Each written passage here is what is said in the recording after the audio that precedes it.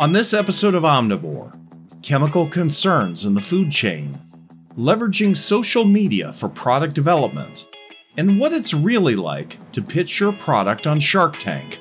This is episode 30 of Omnivore from the editors of Food Technology Magazine and the Institute of Food Technologists. This episode of Omnivore is brought to you by IFT's Global Food Traceability Center. Get ahead of FDA's food traceability rule compliance deadline with the Enterprise Traceability Education Suite, your unbiased source for comprehensive traceability training. Learn more at ift.org/traceability. Welcome to Omnivore from IFT and Food Technology, where we explore the intersection of business, science, and technology in the global food system. I'm Bill McDowell. We've all read the headlines about heavy metals found in dry infant formula, or the news coverage on PFAS, the acronym for a group of synthetic chemicals widely used in food packaging.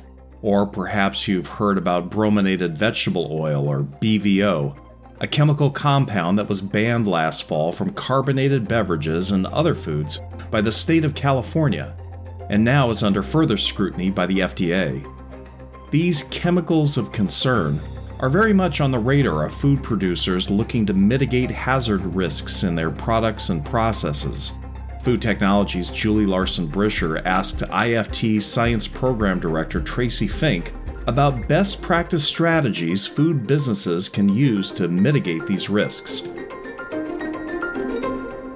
Well, hi, Tracy. It's great to catch up with you again today. Hi, Julie. It's nice to be here. Thanks for having me. Well, let's dive right in then. Let's talk a little bit about what you think are some of the most concerning, if you will, of the chemicals of concern in the food industry today, and why.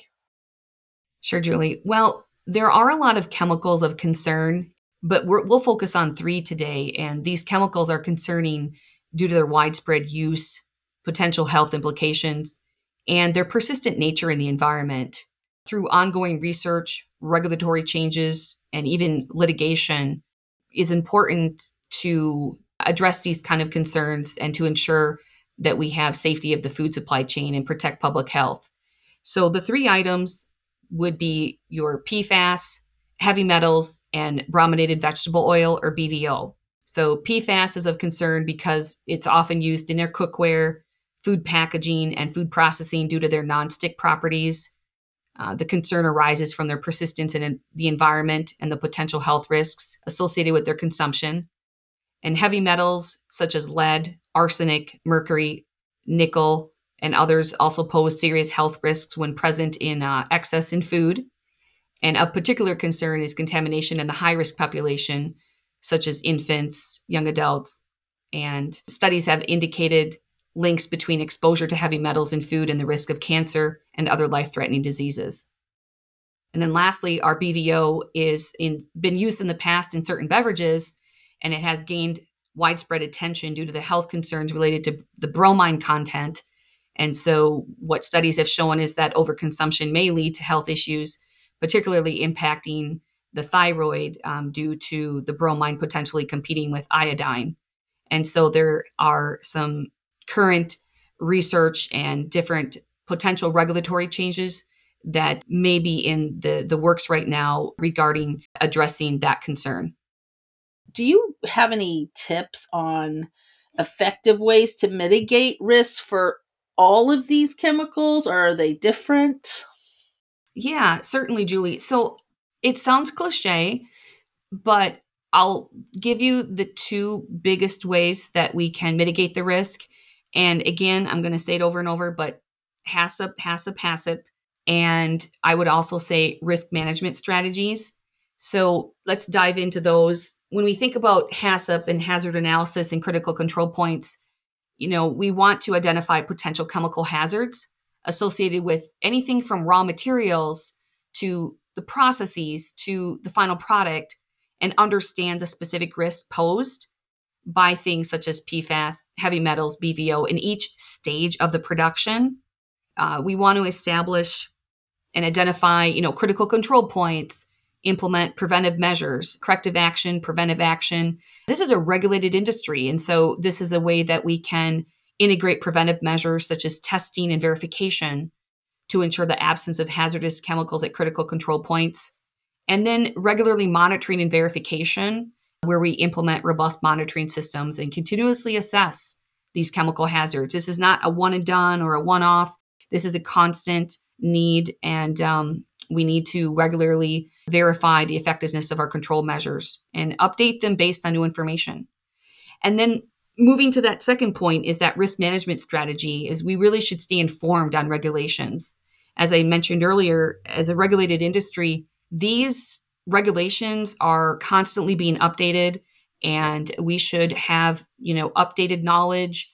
We should also put forth a voice, and when they're asking for open comments from the industry and researchers and scientists, people should put forth their comments related to PFAS, heavy metals, and BVOs, and ensure compliance with the latest guidelines to meet those regulatory standards.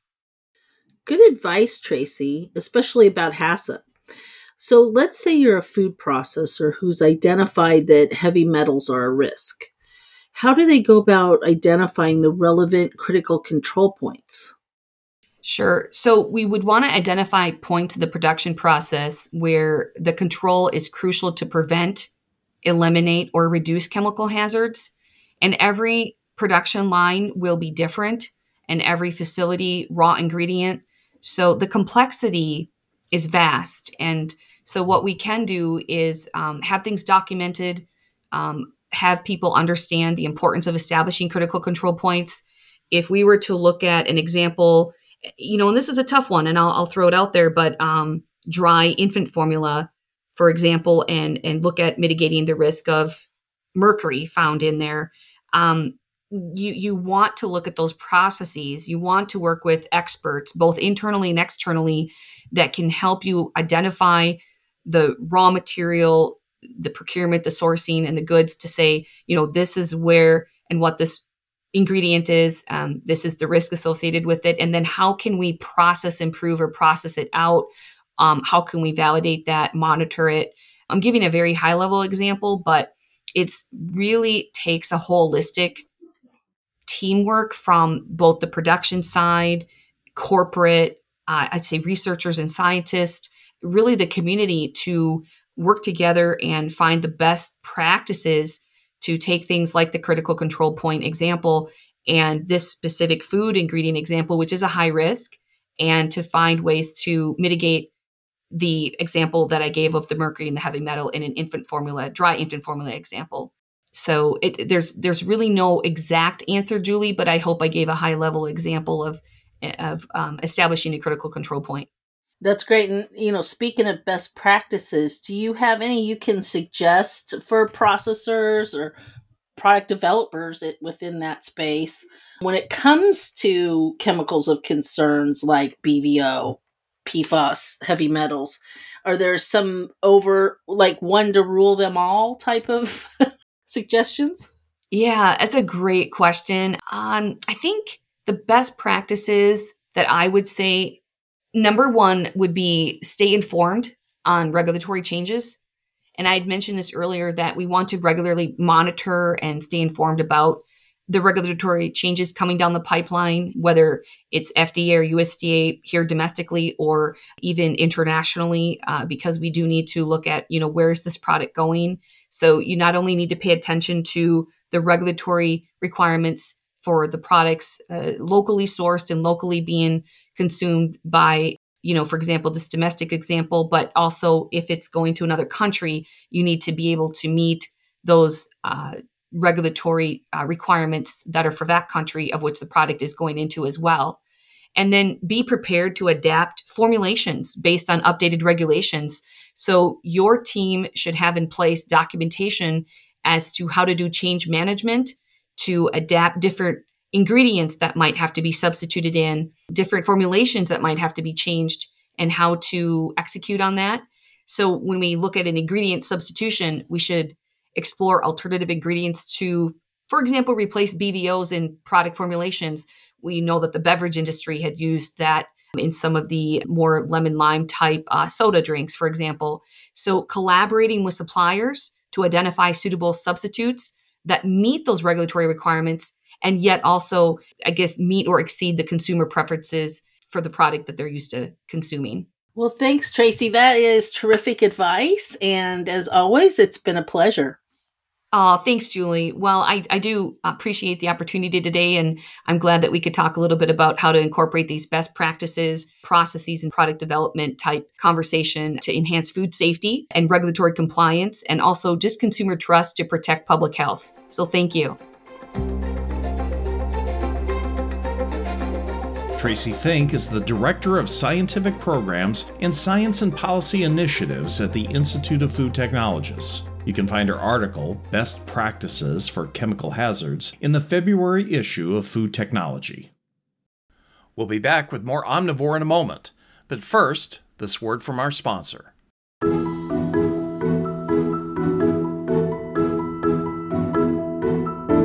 Empower your business to reduce the negative impacts of recalls with IFT's new one-stop resource, the Enterprise Traceability Education Suite. Known for its impartiality, IFT's Global Food Traceability Center developed the comprehensive Enterprise Traceability Education Suite as the only education solution designed to quickly help get your entire organization up to speed on key traceability concepts. Get practical steps to designing an effective and cost-efficient traceability program. With IFT's Enterprise Traceability Suite, you save valuable time and money in preparing for FDA's Traceability Rule January 2026 compliance deadline. Find out more at ift.org/traceability. Welcome back to Omnivore. I'm Bill McDowell. There are more than 5 billion social media users in the world today. That's more than 61% of the world's population, so it's no wonder that companies are looking for a way to use the insights and data gleaned from these platforms to inform their product development processes. Food Technologies Associate Editor Emily Little spoke with Andrew Cicilla, partner and managing director for Alex Partners Consultancy, to discuss how food and beverage companies are using social media and AI not only to develop new products, but to continually improve what's already on the market. Andrew, thank you so much for joining me today, and I'm excited to talk about product development. Well, thanks for having me. I'm excited to be here. So what insights does social media offer for food and beverage companies that consumer surveys or maybe focus groups don't? Yeah, I think that's a great question to start out with. I think traditional surveys that a lot of companies use is they try to get as much information as possible from as broad of a source as possible. And sometimes that takes days, weeks, or in some instances, months, depending on the target audience that you'd like to get. I think what we're seeing with the benefits of social media is you're getting more real-time trends and reaction to the questions or the areas that you may be probing.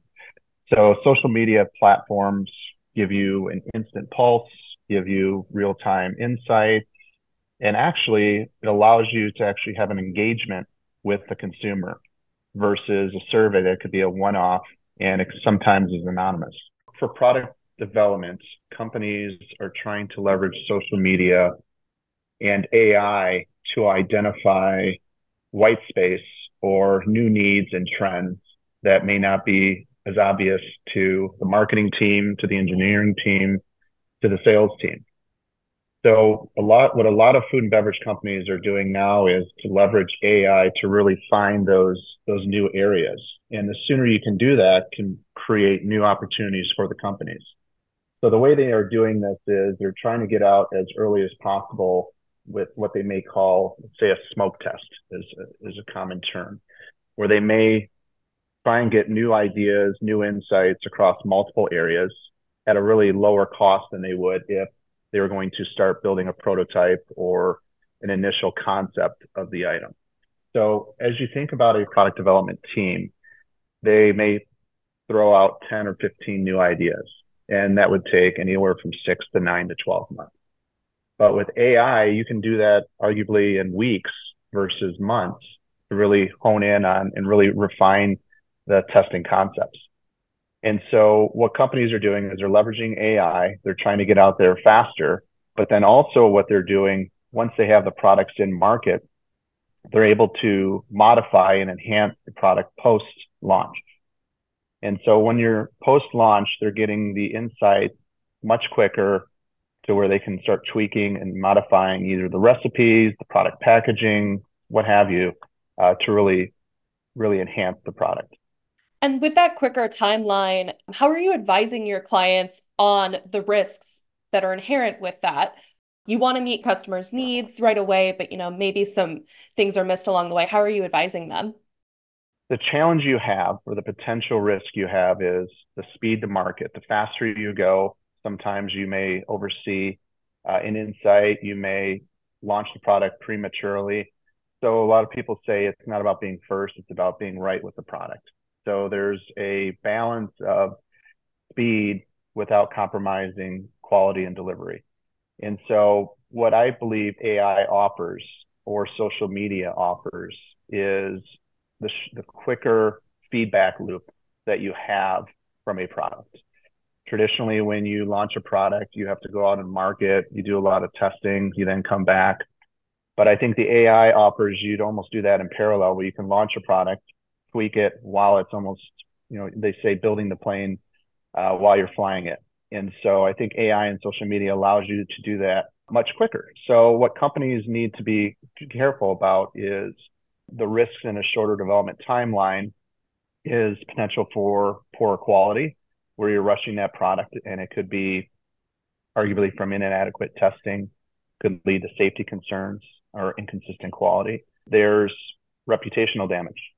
So there could be a risk that if you launch something too quickly and you oversee or overlook an item or an attribute, that could damage the brand and really shut down the product launch. And that naturally contributes to higher costs due to the errors. So those are some things that I think companies need to be aware of with the risks of that shorter development timeline. So you're saying, this shorter timeline is great, but keep that quality. Exactly. Yes, 100%. You always have to be mindful of the quality of the product. And depending if it's a food, a beverage, or even a consumer electronics product, you have to be careful of that quality, because quality is number one, and that can really churn off the consumer. And nowadays with social media and social media influencers, they will capitalize on any quality disruptions that are out there. And that can just crash a product so quickly, quicker than you had thought of by using AI and really the benefits of that. What advice would you give to a small to mid-sized food and beverage company who's looking to tap into social media as a tool? Well, I think they have to be careful about potential overinvestments in AI in social media. I think there are opportunities to start slow and to really figure out what your goals and objectives are with your either leveraging social media or AI. Is there an unmet need out there? Are you trying to pressure test a specific concept? Are you trying to build brand awareness? So you have to be careful about really defining and being smart about defining the goals. You also have to think about what platform you're going to use. A lot of people, a lot of companies, when they think about AI and social media, they quickly go to ChatGPT, they quickly go to Bard to think about how they can leverage that. And, those are great tools to use for AI. You can leverage, social listening and drop it into these AI tools.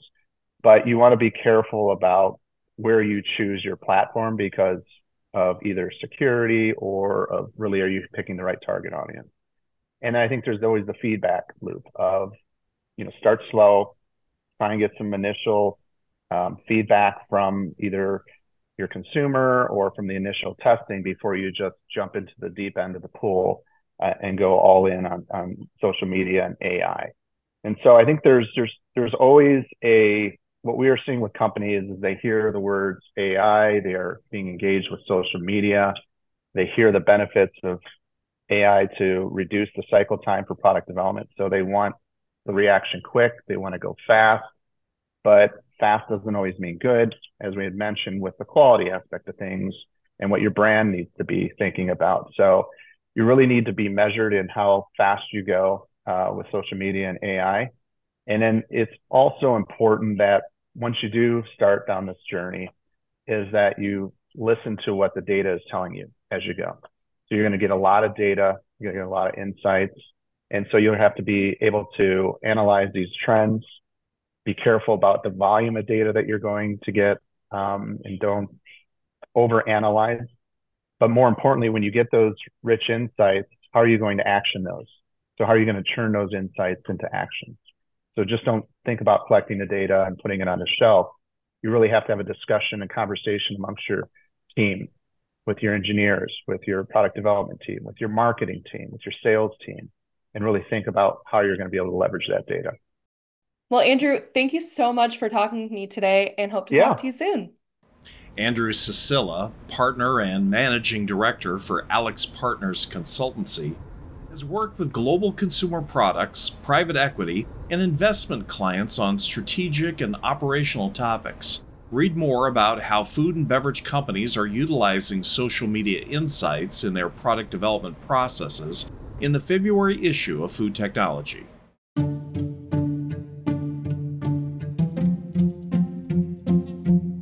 Appearing on Shark Tank has become a rite of passage and a catapult to growth for dozens of food entrepreneurs since the show launched nearly 15 years ago. Watching the reaction of Mr. Wonderful, Kevin O'Leary, as he takes his first bite makes for good television, and one of the show's frequent guest hosts, Daniel Lubitsky, is a bona fide role model as the founder of Kind Snacks. New York-based Burlap and Barrel, which sells single-origin spices, appeared on the show in 2023. Although they didn't notch a Shark Tank deal, co-founders Ethan Frisch and Ori Zohar say the real prize of being on Shark Tank is the exposure to a primetime audience of more than 4 million viewers. Julie Larson-Brisher caught up with Ori Zohar to get a few tips on creating a tank-level pitch and how to make the most of the experience.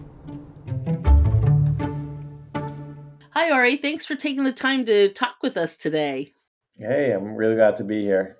Well, even though Burlap and Barrel didn't notch a deal on Shark Tank, co-founder Ethan Frisch mentioned that the exposure to such a huge television audience for your startup was reward enough. Can you talk a little bit more about that and how it benefited your company? Yeah, even before we went on Shark Tank, we spoke to dozens of other entrepreneurs who had been on Shark Tank previously.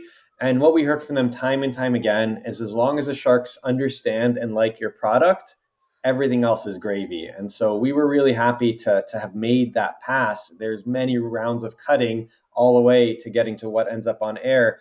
But what we learned is that around 4 million people watch the show as it airs. Millions more watch it later online. And so really the most powerful part of Shark Tank, in my opinion, is really getting in front of that huge new audience. And what we found is that they're really receptive. We heard from a lot of folks, and this is our experience too, that people really shop the show. People watch Shark Tank, but they also want to fall in love with a company, with a founder, with a new product. They want to find something new to try or gift.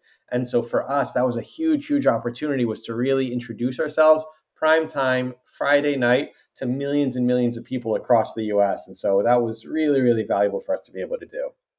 Well, I heard from Ethan that you were actually the mastermind of getting you guys onto Shark Tank.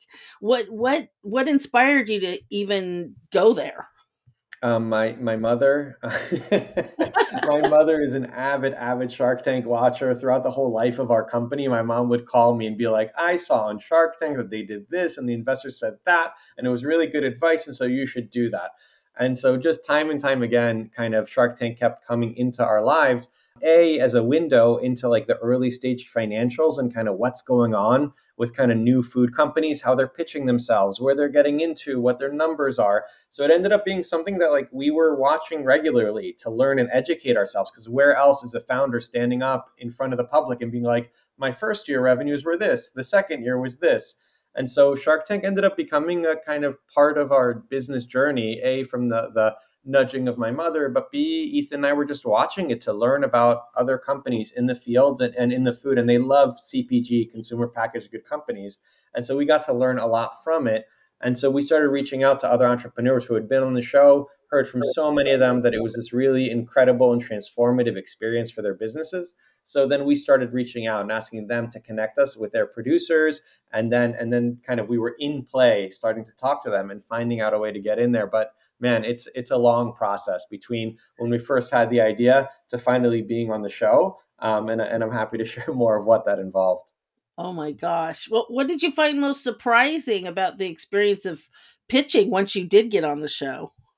I think that when we watch TV, we assume that what is happening on the screen is kind of how it's happened behind the scenes. And so like you watch Chopped and you're like, wow, look at them going through all these ingredients and coming up together. You watch Shark Tank and you're like, what a fast paced, intense thing. And for us, the day of filming on Shark Tank started at 7 or 8 a.m. We went through hair and makeup and wardrobe and practice and microphone and all that stuff.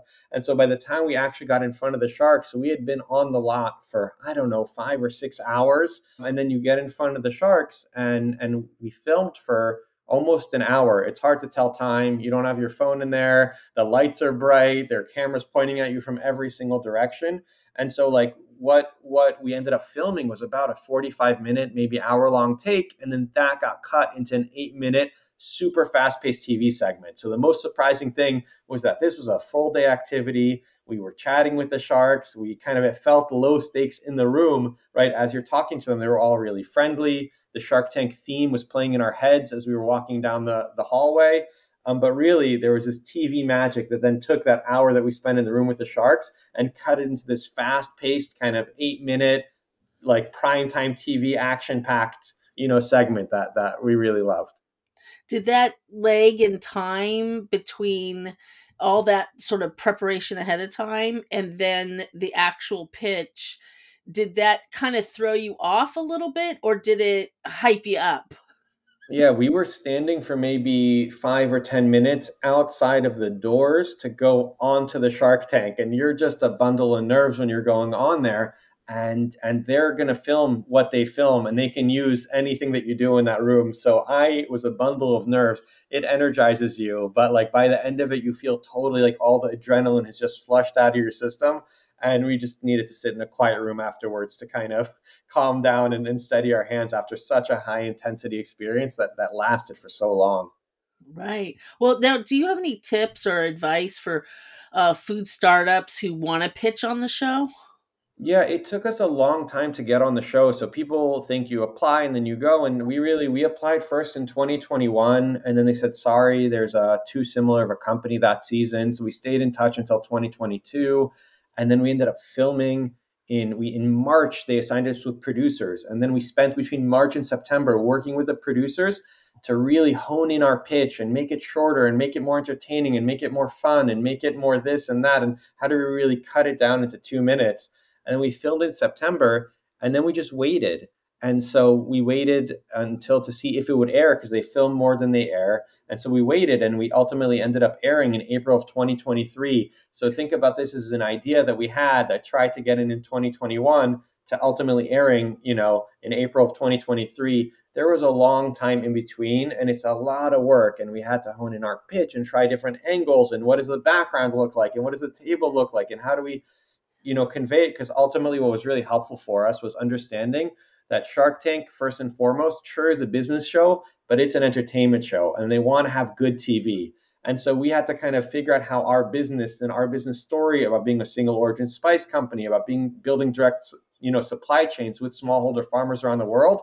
How does that fit into fun, entertaining, captivating? How do we throw spices around? We ended up tearing off our outfits. We came in with one outfit representing me as a business person, Ethan as a chef, and ended up throwing it in the air. And so we had to find ways to really tell the company of our story in a captivating, entertaining, and fun way that would make for really good TV. And so once that kind of clicked in our heads, it became a lot easier to find a way to tell the story of our company through that lens. Right. Well, what's going on with Burlap and Barrel today? And do you think the company would have broken out of, startup mode as quickly if you hadn't pitched on Shark Tank? Or were you real busy the whole time between all this Oh my God, we've been production? so busy. Shark Tank came at a great time for our company. I mean, we were already had 6 years of building and running Burlap and Barrel under our belt at that point, and that was great. We were maybe one of the older companies that came on there. Often you hear people coming on selling 25% of their company for like they just started. This is year one, year zero for their company. We were already a little bit more experienced. So we got ready for it, and we had pre-built this bundles because you don't know if you're going to air, and they only tell you a couple of weeks ahead of time, which is a supply chain challenge, to put it lightly, to plan for a thing that may or may not happen. But when Shark Tank aired, we had two of our biggest days of sales in the history of the company on Friday night between 8 p.m. and midnight, and then all day Saturday. And then that wave just continued for the next few weeks and brought a lot of new customers into our business. So Shark Tank was really big and helped us kind of come out on this national stage and share our story of a single origin spice company. And so that was really helpful and helped accelerate our growth.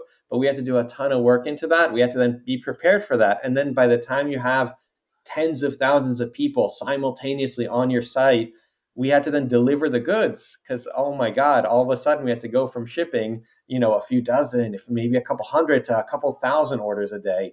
And so that really was a big wave that moved through our business, and customers aren't going to stick around. So we had stuff on Amazon. We had spices on our site. We really were ready to take people in whatever way they were ready to come in and give us a chance. But we heard horror stories from a lot of companies that finally got on Shark Tank, immediately sold out. And then everybody's like, okay, well, they're not ready to sell anything to me. Their product is out. I'm not going to stick around. So we put so much work and effort into getting ready for that big wave to hit our business and really win over all these new customers that were giving us a little bit of their attention. We wanted to then capture that, find them something really nice to get. We had our Shark Tank bundle on there, and then follow up, ship it out quickly, follow up from customer support, make sure they had a great time and they knew how to use the spices, and turn them in from people that like just gave us attention to load our site into lifelong customers. And so Shark Tank really helped accelerate the growth of our business. It made our 2023. And now every time that the episode re-airs, as they do, we see another bump coming into our business of new customers. So we were so happy. So we didn't get a deal on the show, but I think we got the larger prize, which was being able to tell our story in front of millions of Americans and tell them about how they should be revamping their spice cabinet in a major way. And we were the ones to help them do it. Okay, thanks, Ori, for those notes. That they're really helpful to the food startups out there looking to, forgive the pun, spice up their pitches. Yeah, absolutely. And what I'd say is that we reached out to a lot of entrepreneurs that had been on the show. Start there if you're curious about it. Hear what other people's experiences. People, including me, are more than happy to talk about it. And so just reach out, talk to some folks, and start understanding if the show is a good fit for you and what you kind of need to stand out among the crowd there. Ori Zohar is the co-founder and co-CEO of the single origin spice company Burlap and Barrel. Read more about Burlap and Barrel's entrepreneurial swim in the Shark Tank, as well as takeaways from other food startups in our February feature, Primetime Lessons in Entrepreneurship.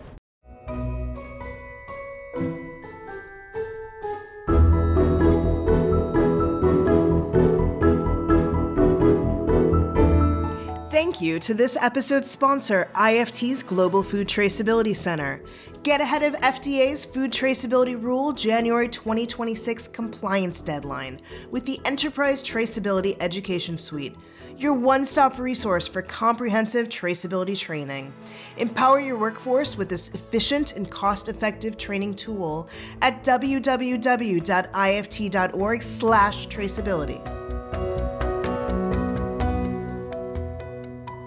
And that wraps up this episode of Omnivore. Thanks again to all our guests and my colleagues at Food Technology.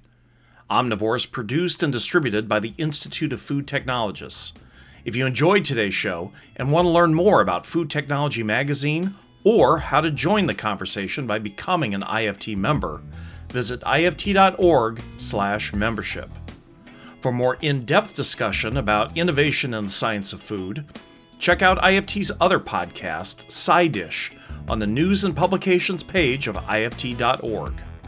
If you have comments or suggestions for future shows, just send us an email. The address is editors@ift.org. For the entire team at Food Technology and IFT, I'm Bill McDowell. Thanks for listening, and join us again for our next episode. This is Omnivore.